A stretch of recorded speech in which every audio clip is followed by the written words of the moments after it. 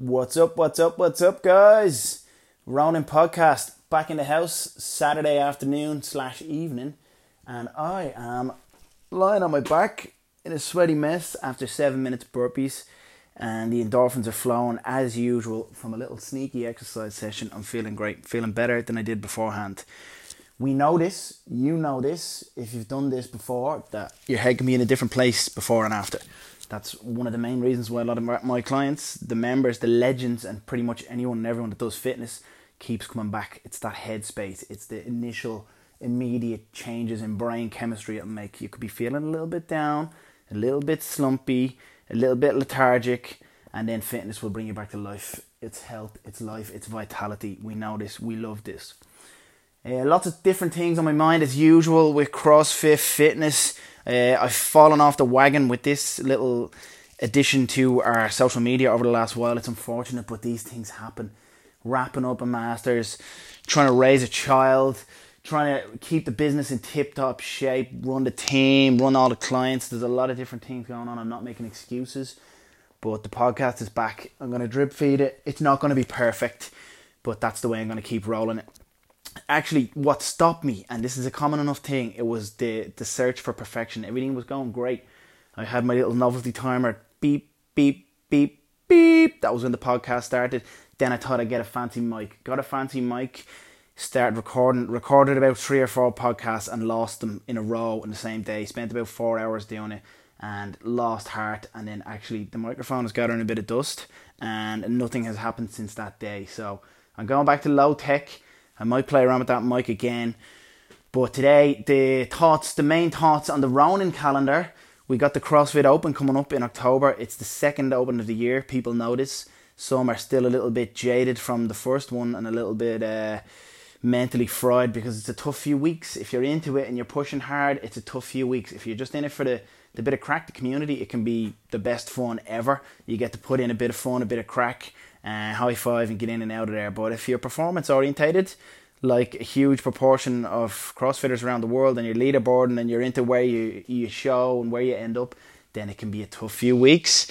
Then the lead up to it can be a tough few weeks when you're thinking, what have I done? Have I done enough? I haven't made any progress. What do I need to do?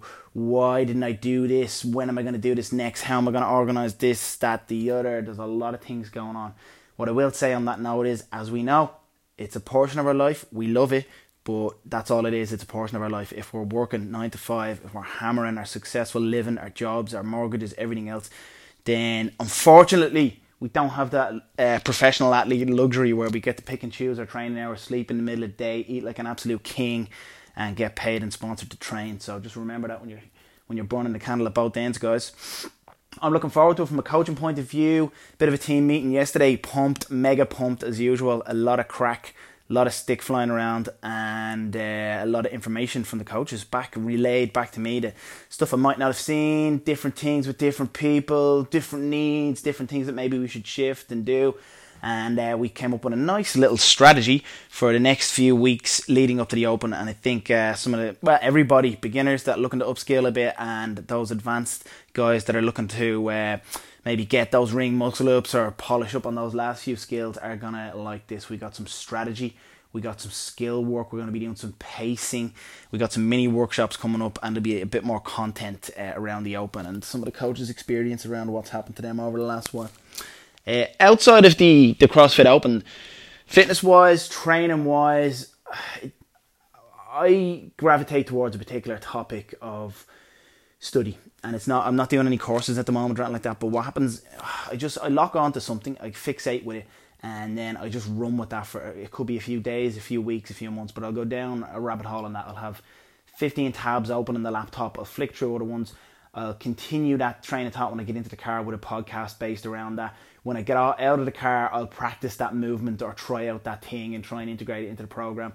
It's a little bit of an obsessive personality, but I find it works for me because the stuff that I run with in the gym is usually stuff that I've experimented with myself. I'll study, I'll reread, I'll talk, I'll communicate with people on forums, Facebook groups, I'll share experiences, what the experiences people have had. I'll test it on myself, I'll test it in warm-ups, I'll test it on small groups, and then I might integrate it into the program if the coaches give it the green light. One of the things at the moment obviously, this is an obvious statement. The hip hinge is very, very, very crucial to all athletic endeavours, including almost especially CrossFit. And what I mean by the hip hinge is the ability to separate the movement of the hips in that nice sort of deadlift type position that you know, where you push the hips back and keep the back nice and straight, and the squatting pattern.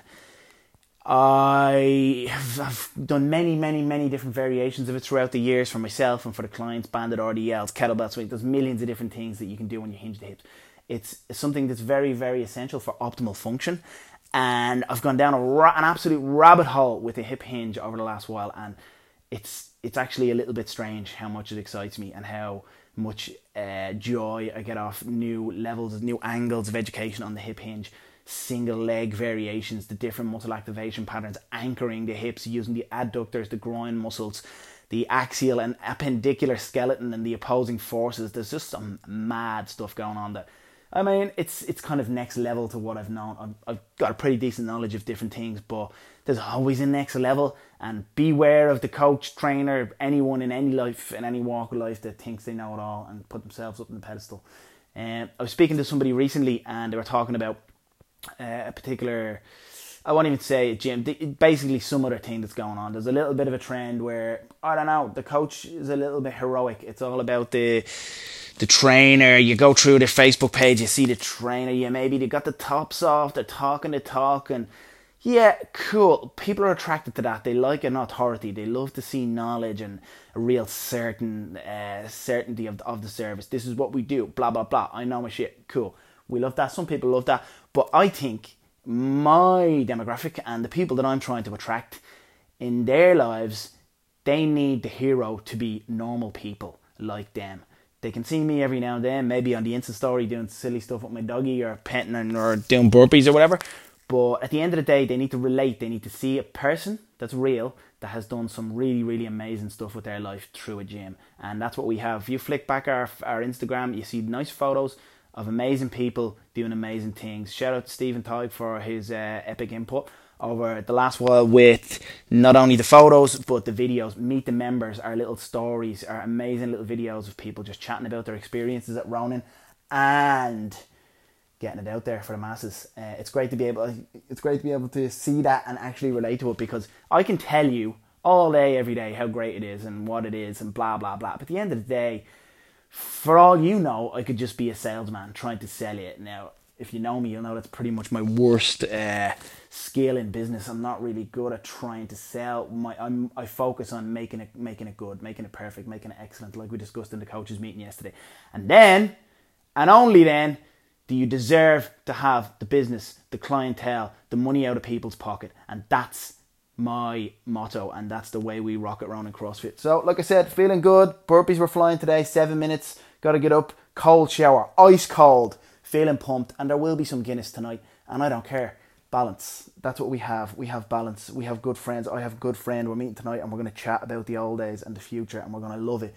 We might feel a little bit groggy in the morning, but balance is key. Nutrition has been key over the last while.